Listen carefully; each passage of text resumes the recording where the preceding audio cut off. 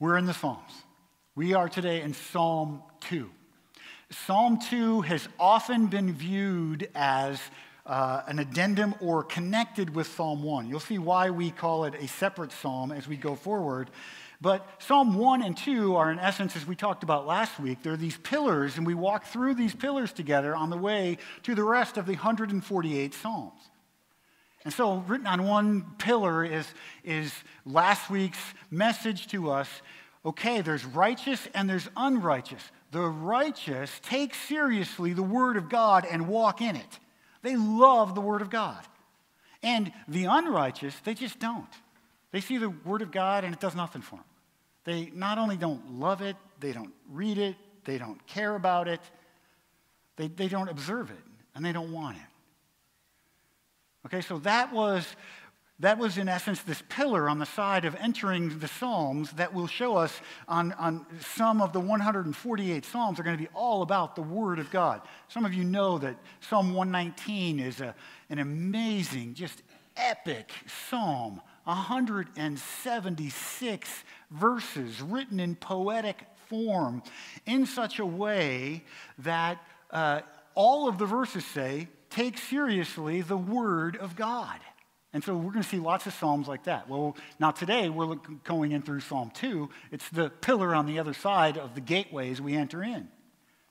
And if Psalm 1, the one pillar says, take seriously the Word of God, then this other pillar is going to say, take seriously the servant of God, the Messiah of God, his king, his rule, his reign. So as we walk through, what we're going to see is that this Psalm 2, part B of the introduction, is saying, look for Messiah in lots of different places in the rest of these 148 Psalms. He's going to be all over the place. His king is real, and he's here. His kingdom is forever. It's not made up. It's not like just in my heart. He's real now. And so Psalm 3 through 150, there's going to be all these places where we see his king is here now, David, Solomon. And that king is going to lead, as we're going to look in just a moment, going to lead to the king who is Jesus, who is real, who is strong, who is the ultimate realization and the ultimate fulfillment of all these prophecies. And then one day, no one can resist this, and I'm giving some of the message away, but bear with me. No one's going to be able to resist this. He's going to come with all power, and nothing that he set out to hold in his hand will be kept from him. Resistance to the rule of God's servant, the Messiah, is futile. Oh man, it is so beautiful to walk into these gates with you. And now listen, we're not going to look at all 148 of those Psalms. We're going to take pieces here and there. It's kind of like we're walking down a pathway together, and we're going to look at the right here. Here's one with the Messiah talked about. Here's one with the Word. Here's one that teaches us something even different or colors in. And we're just going to look at this in just bold, beautiful ways as we go over the next year. But let's get to Psalm 2. I'm going to read Psalm 2, and then we're going to stop and pray together, and we're going to dive in, okay? Here we go. Psalm 2, verse 1. Why do the nations rage, and the peoples plot in vain? The kings of the earth set themselves, and the rulers take counsel together against the Lord and against his anointed, saying, let us burst their bonds apart and cast away their cords from us. He who sits in the heavens laughs. The Lord holds them in derision. Then he will speak to them in his wrath and terrify them in his fury, saying, as for me, I have set my king on Zion, my holy hill. I will tell of the decree. The Lord said to me, you are my son. Today I have begotten you. Ask of me, and I will make the nations your heritage. Aaron sang that song, or led us in that song. We just sang, ask, and I'll give the nations to you, because it comes right out of Psalm 2. Ask of me, and I will make the nations your heritage, and the ends of the earth your possession. You shall break them with a rod of iron and dash them in pieces like a potter's vessel. Now therefore, O kings, be wise. Be warned, O rulers of the earth. Serve the Lord with fear and rejoice with trembling. kiss the Son, lest he be angry and you perish in the way. For his wrath is quickly kindled. Blessed are all who take refuge in him. Father, as we begin today, we are very aware that there are people here today for whom their second grader is back in school and they have some hours to themselves, and the second grader is loving school, and it's a beautiful start to a wonderful year. There are others who are here today having told loved ones yesterday of the passing of a beloved grandmother, and their hearts are heavy. And this is life. Heights and depths. Bright sunshine and deep shadows.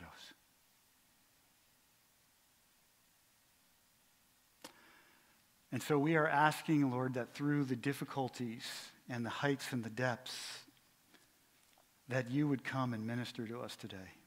Not because of me, because your word is so good. Lord, we learned last week we got to take your word seriously, and this week we really want to take your Son seriously, your Messiah. So would you help us as we look into Psalm 2 together now? We pray this in Jesus' name. Amen. Amen. Well, we're going to jump right in to this psalm together, and I just want to set forth this first statement before we move on. God has set his Messiah in place. We're going to keep unpacking what that means, but as we think about that for just a minute, I really encourage you, the people of God, to think about this concept deeply. All right, so first thing I want to say is this. Some of us think about, like, the Old Testament is the time when God was all about the Jews, and the New Testament is the time when God is all about the rest of the world, and the Gentiles get invited to come.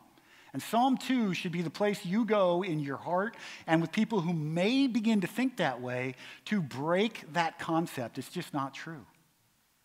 From the very beginning, God said, I will send my Son and he will destroy the evil one. And in Genesis chapter 12, verse 3, God said, Abram, I'm going to pick you, but I'm not going to pick you as the one who is like Gary would use the word, reservoir of grace. Abraham, I'm going to pick you, and you're going to be, what does it say in Genesis 12:3? Through you, all the families of the earth will be blessed. From the very beginning, that was God's plan. God wants the nations. And so he is going to work to receive the nations, and we're going to see this in Psalm 2, and we're going to watch it unfold that the nations are raging, but they should come and submit themselves to Christ. The invitation from Psalms is come now, respond to God, right? So the important thing, though, is to see this Psalm 2 is written from this perspective that the people of God are appealing to the nations. And if we're going to appeal to the nations, I understand that we sometimes have questions. God, why do you do it that way? Why did you work in this situation in this respect? And we don't have answers for that. We don't know. The ways of God are mysterious, and so I understand that. But we work with that mysterious beauty of God's divine wisdom, not fully grasping all of it, but understanding this: though we don't understand all of his ways, we are convinced and happy about this. God has set his Messiah in place, and Jesus Christ is his name. We're real happy about that. We're glad that he rules and reigns. We're happy to be under his rule. We're learning how to stay with him and not walk away from him. And we're teaching our children the same. But it's truly, really important to see that if we don't start with, we're sure that God is good, we're sure his reign is here now, we're sure Jesus is his Messiah, we've got no message for the rest of this psalm. The rest of it's not going to flow. So you're sure and you're certain, based on what the Word teaches us, that's last week's lesson, Psalm 1, we're certain that the Word points to Jesus Christ. Now, David, I believe, is the author of this. If not, it's definitely pointing to David. He's sure, right? So we are fully convinced and happy about God's servant on the throne. Well, because God set his Messiah in place, number one, rebellion against his authority is futile. Here's how we would say it to our neighbor. Here's how David says it to the world. Says the same thing. Why in the world do you constantly give yourself over to resist the rule and reign of Jesus Christ?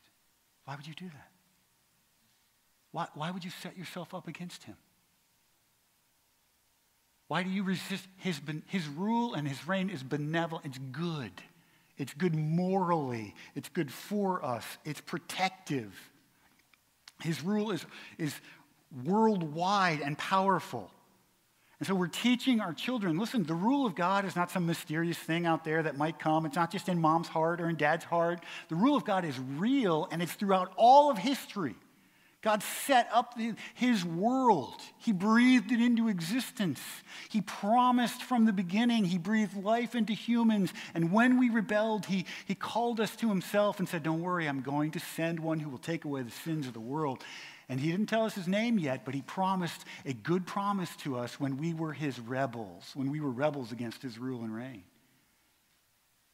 And then we see all through the Older Testament, listen, here's a promise to you. Here's a promise. I'm going to set up a kingdom, and it was Israel. I'm going to set up a king. We're going to look at that as we move through this psalm together.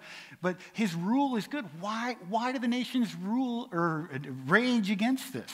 And you and I, honestly, should be in a position where when the Holy Spirit comes and we set out to live under the authority of God, we shake our heads and go, I can't understand why people, you see what they do? They rage. That idea there is that there's disagreeable complaining. They come together in a noisy assembly to do nothing but plot against God's rule. Why do the peoples plot? And that word plot there, everyone growling in self-promotion. It's for me, it's for me, it's for me. What do I get out of this? Guys, we just observed yesterday the 20-year anniversary of 9/11. And for whatever reason, maybe it's because it's the 20th year,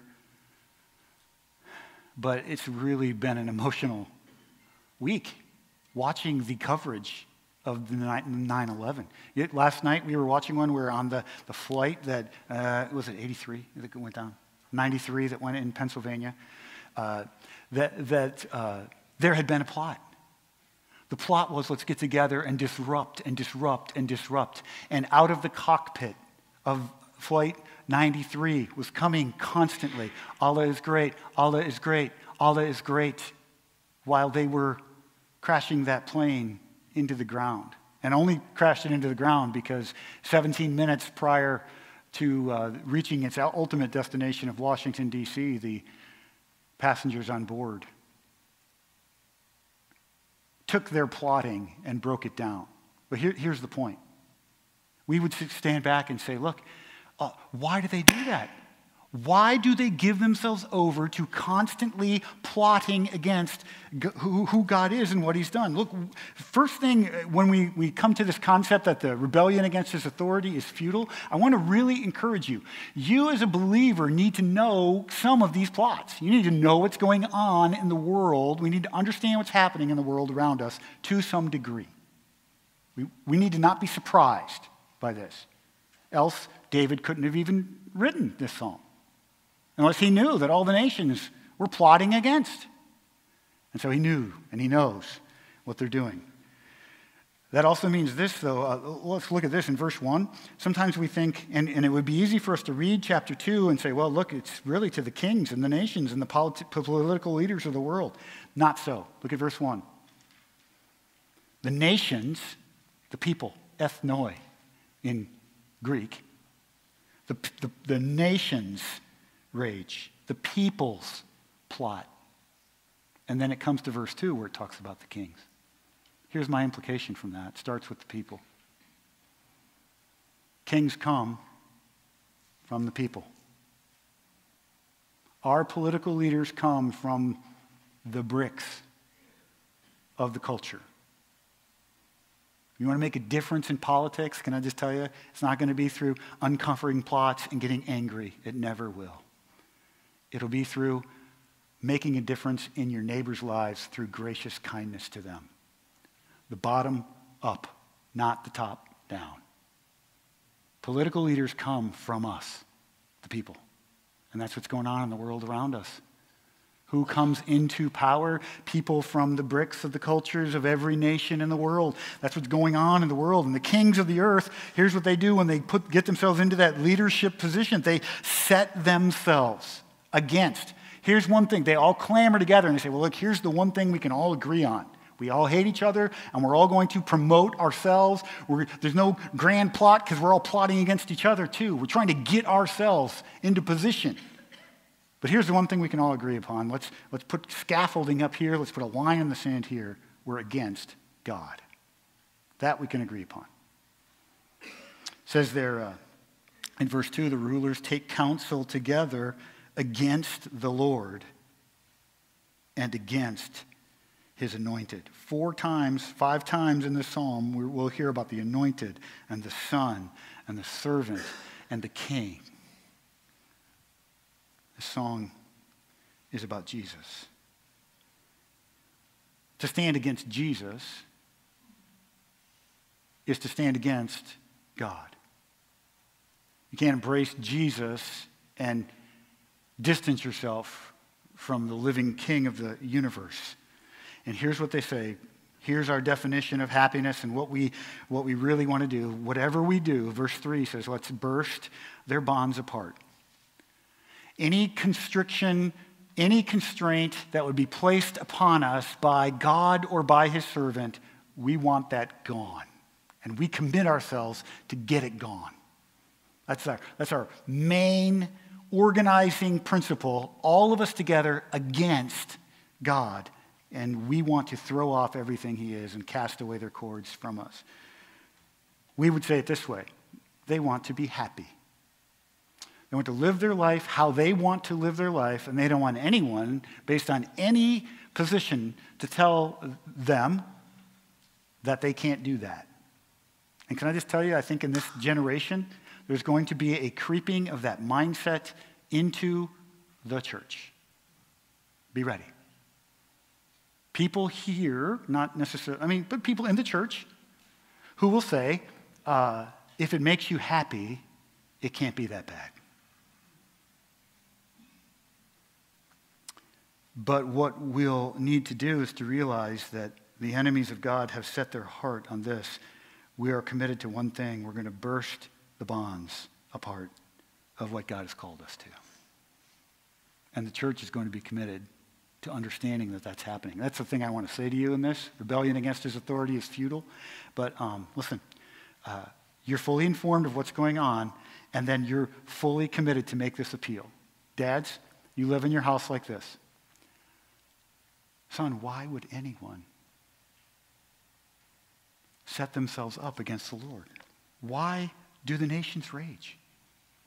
And when your son or your daughter looks at your mom or dad or aunt or uncle, grandma or grandpa, they see the kind of life that is saying in action and in example, time and time again, my intention is to not rage against the Lord and not plot against him, but set forth not only his mission, but also his character in everything I do. That's what we want to be about. And so, son, come examine my life. It's not going to be perfect, but it's going to be committed to the Messiah, to receiving his rule and reign. So when the peoples rebel, God's people are not tempted to rebel with them. We're not saying, I want a little God and a little God on Sunday, but, Monday through Saturday, my constant question is going to be, why can't I live like the world? And in fact, when no one's looking, there are places when I'm purposely looking like the world and going after them and walking in their way. There's not going to be any of that. We're not tempted to rebel with them because we're asking the question, why in the world would anyone walk away from the benevolent, beautiful rule of God. Never, especially in private. When the evil seems to prosper around us, we do not doubt that God is good, and we do not say, well, maybe, God's not able to, fix this situation. No, we're not going there. We understand that for little seasons, here and there, evil will prosper, and evil will have its way. And so you and I, we expect this rebellion in the world, and we hold to this. God's rule over us is so much better. We're staying here. Here's some pictures of it. Isaiah anticipated some of the questions and said, well, there's going to be some people that say, look, it sure seems like 9/11 had an impact on 3,000 lives and families generations later. Sure seems like they had some kind of an impact. You're saying that that the resistance against the authority of God is futile, and it is. Listen to Isaiah chapter 40. Isaiah chapter 40, verse 8 says this, the grass withers, the flower fades, but the word of God, our God, will stand forever. And so, guys, we're living in a season of August grass. It's just a matter of time till it fades. I have people that will talk to me about this person and that person and what they're doing. And can I just tell you this? Bill Gates is August grass. His desire, his thoughts, the way he spends his money, the way he thinks, doesn't matter. Bill Gates doesn't matter. Stephen Hawking doesn't matter. Years ago, someone like Darwin, all their thoughts and insights and suppositions and theories about what could be, it's August grass. It's just fading away. The word of God will stand forever. Verses 12 through 14. Who has measured the waters in the hollow of his hand, and marked off the heavens with a span, and closed the dust of the earth with a measure, and weighed the mountains in scales? Who has measured the Spirit of the Lord? Verse 14. Whom did he consult? Who made him understand? Nobody. God knows. And so 9/11 didn't have some terrible impact on God's intentions for this season of life and for what he's doing. God uses the efforts of the evil one to open the hearts of more and more people of the world all the time. Verse 15. Here's what happened on 9/11. Here's what happened on Pearl Harbor Day. Behold, the nations are like a drop from a bucket. You got that picture, right? A kid goes to the well, half mile away, gets the well up, and walks back to his house.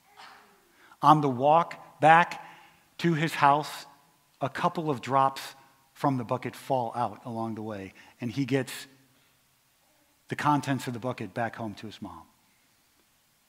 All of the efforts of all of the nations from all time are a splash of water coming out of the bucket as the young man travels. Behold, the nations are like a drop from a bucket and are accounted as the dust on the scales.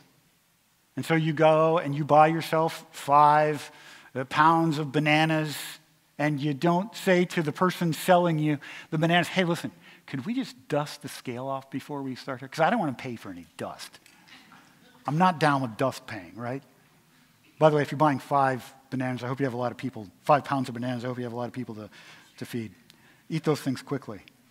They are counted as dust on the scales. Behold, he takes up the coastlands like fine dust. And if you think he's not being clear enough, in 2 verses later he says, all the nations are as nothing before him. They are accounted by him as less than nothing and emptiness. Friends, the plots of all the nations, including our own, for all time, will amount to dust on the scales. And God calls it 2 verses later in Isaiah 40, verse 17, they are counted as less than nothing in terms of the way they change his plans, in terms of the way they impact his plans. God is at work. His Messiah is on the throne. Resistance against the authority of the Messiah is futile. And why would anyone resist it? And so, friends, we're not surprised. We're not cynical. We're not trying to uncover plots with our expertise and the way that we move through surfing on the internet.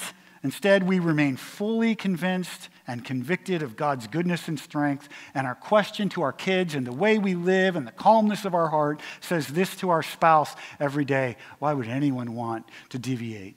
Why would anyone want to move out from underneath the authority of God? We don't want to, and we're not going to. We're staying with him.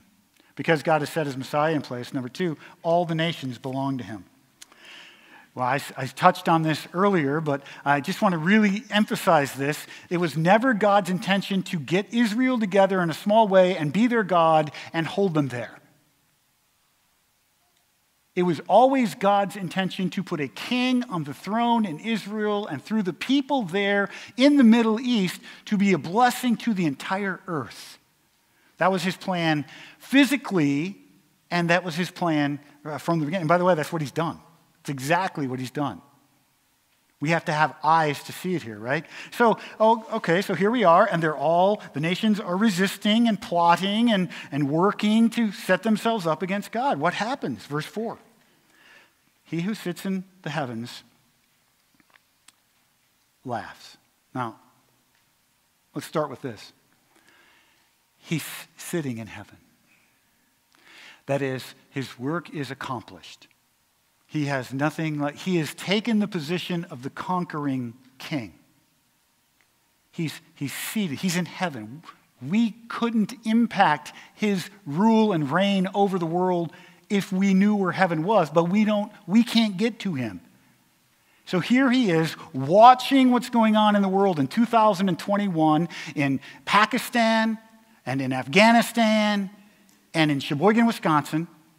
And he's watching all of this effort and movement, and his response is laughter. Now, that laughter is not laughter for pain. It's not laughter for people's loss. It's not laughter for the loss of life or the 3,000 people that gave their lives in the 9/11, on the day of 9/11. His laughter is for the absurdity that anyone would resist him. It's absurd. It's ridiculous to think that anyone would resist the King of Kings and Lord of Lords. They're going to be called either to his wrath or to submission to him. Those are the two places you go before the king. See, he sits in the heavens and he laughs. The Lord holds them in derision. The word derision there is contempt. It's as if we're in his courtroom and he's saying, look, I'm holding you in contempt of court. That kind of rebellion, that kind of resistance will not be tolerated here. And he will speak to them in his wrath. Can I just say that, verse 5? I marked that. He will speak to them. Can I just tell you, if you spend a lot of time lecturing people about the wrath of God, I just encourage you to just stop trying to win the arguments with lectures. He will speak to them. They will be held accountable for what he said. But it is not up to you and me to be constantly badgering people with our words. He will speak to them. And listen, that's going to be a terrifying moment. And people say, you have friends like that? Oh, I can't wait for the afterlife. Either I'll make it to heaven because God's going to let everyone in heaven, they say, or I'll go to hell and there'll be a party. And I'll party in hell with my friends. Can I just tell you, when God speaks,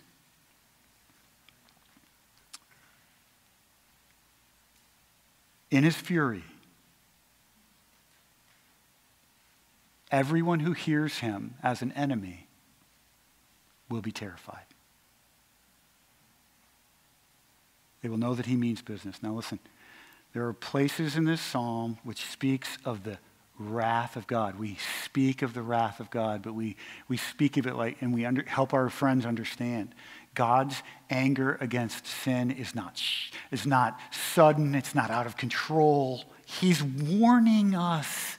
He's giving us a good and beautiful statement to let us know what's coming in the future. He's giving us years to respond, 1 Peter says. Why has he not returned yet? Because he longs for people to respond to his grace and come and submit their lives to him now. And so he's giving us day after day after day for people to respond and come.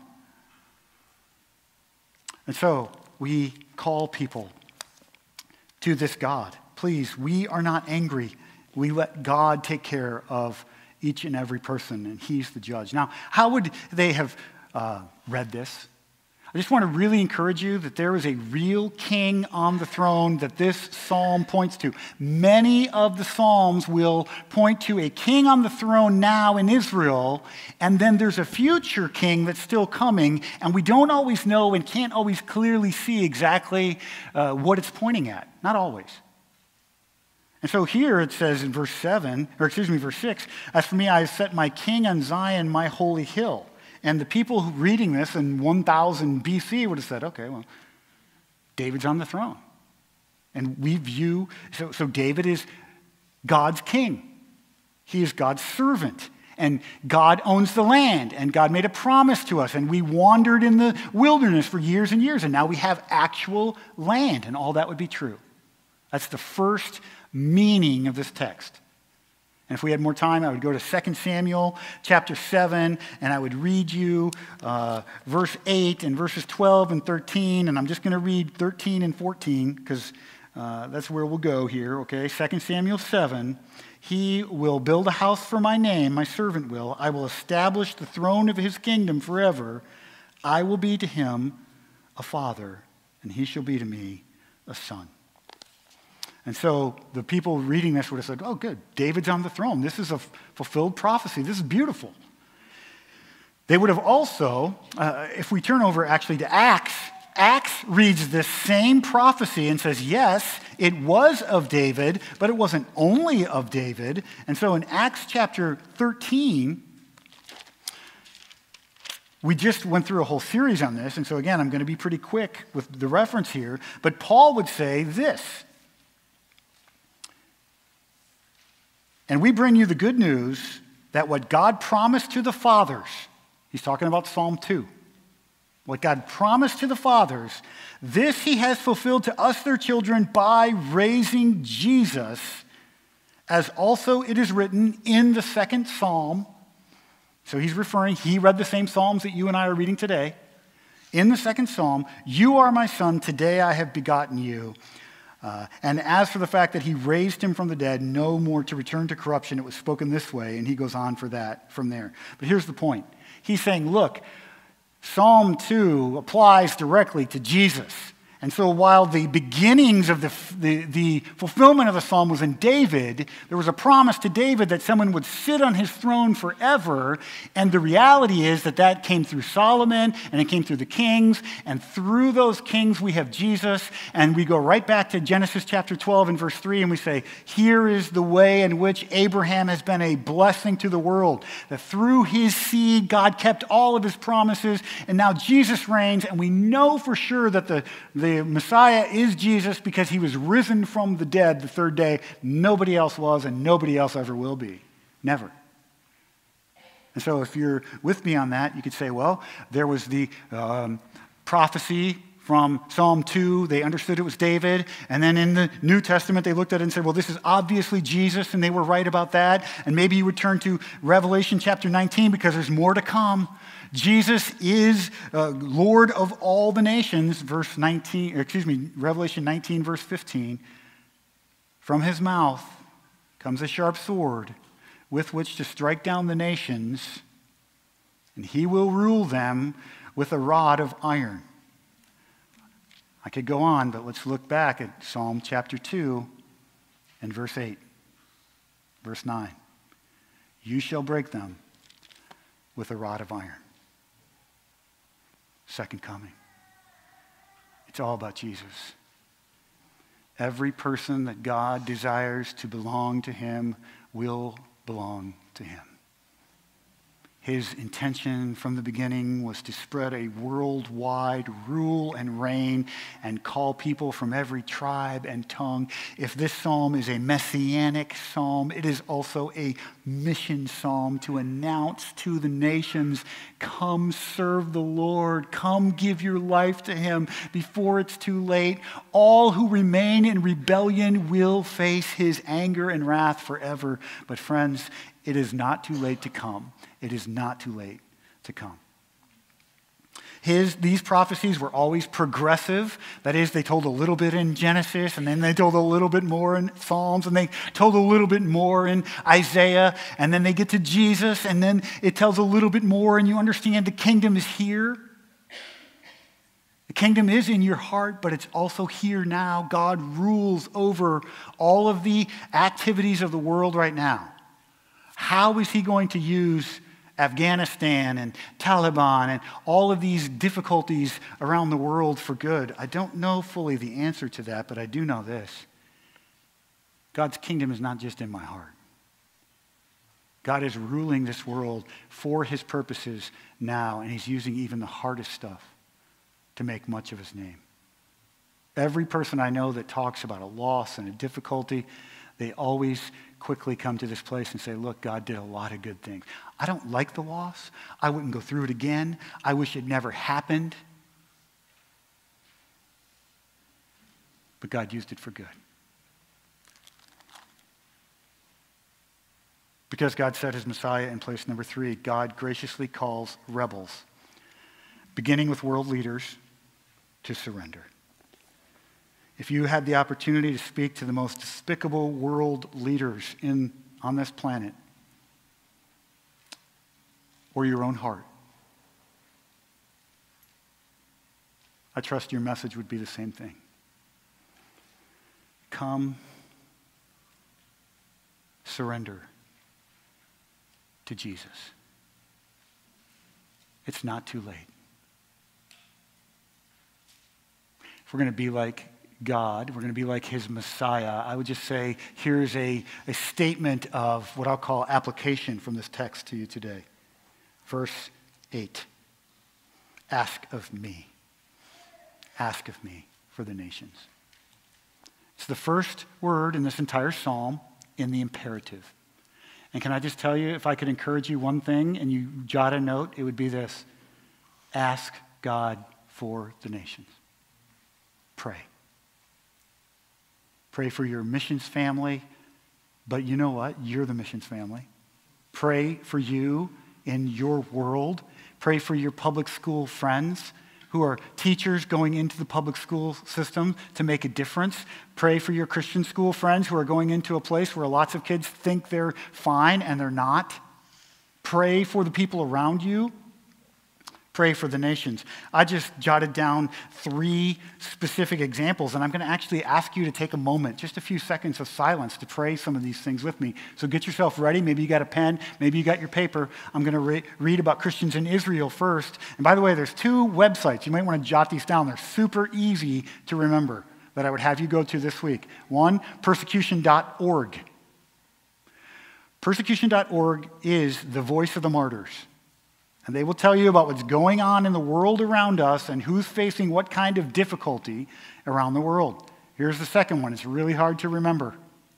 Persecution.com. Persecution.com is the ICC. It's a movement in Washington, D.C. that monitors Christian persecution around the world and reports back to us.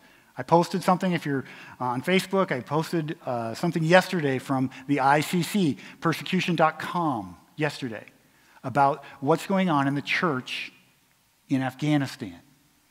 All that to say this: despite both this is Christians in Israel, despite both Israeli and Arab opposition, both Jews and Muslims are coming to faith in the Messiah in Israel. According to the voice of the martyrs, Christians in arid South Israel have had their homes covered with graffiti. Attackers have spit on them and insulted them in the name of Jesus when the believers are out in public. Harassers have also stalked them, scouting out their homes and meeting locations to insult them and create disturbances during their gatherings. The Voice of the Martyrs asks that we would pray that these believers will remain firm in their faith and show the love of Christ to those who are harassing them. By the way, that's what I want to do too. Sheboygan, Wisconsin. Remain firm in your faith and show the love of Jesus to those who are harassing you. Pray that their tormentors will see the truth of the gospel and trust in Christ. Would you take 5 seconds of silence right now and pray for Israel?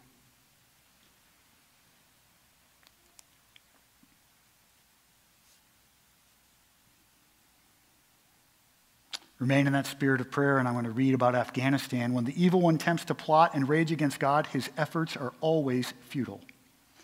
Pray that the efforts of the Taliban, that the Muslims are such that the Muslims reject and deride the evil. That's what happens around the world. Evil rises up and does despicable things, and the people closest to it say, I can't live like this anymore. Pray that God lifts up brave believers to stand in humility with the power of the Holy Spirit. And if you watched that video that I sent out yesterday, you saw the ICC fellow saying we had planes on the ground in Afghanistan. Church leaders said, we're not leaving. If it costs us our lives, we are staying here to announce that God graciously calls rebels, beginning with world leaders, to surrender to his good and gracious reign. If it costs us our lives, we're staying. Pray that the intentions of the evil one will completely backfire once again, and that God will open a window of grace for people to come to his Messiah. Would you pray for Afghanistan for just a moment?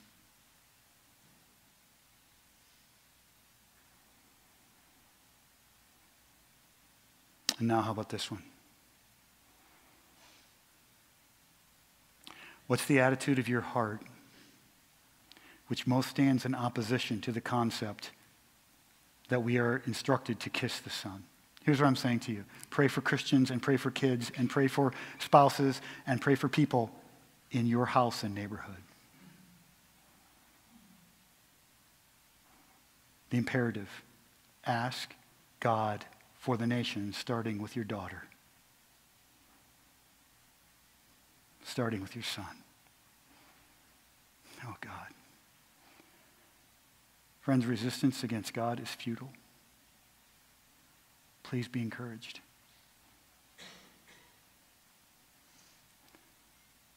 While warning is imperative, warmth is so needed as you reach. And you know what they need to see more than anything is a mom or a dad who is happily committed to the reign of God themselves. I'm praying that my ugly attitude of fight fire with fire mindset does not accomplish God's righteous intentions, and I would leave it behind. I'm praying that God would have mercy and shed grace on my spouse, on Nikki, through peace and the kindness that God is working in my heart. Oh, God, help. I'm praying that across this congregation, that in our homes, our children and grandchildren see not only people that stand for right things, but who stand in right ways.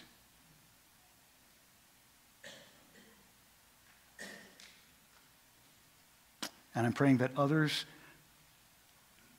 that are loved, that many will be loved through the ministry of my home. Would you take a minute and ask God?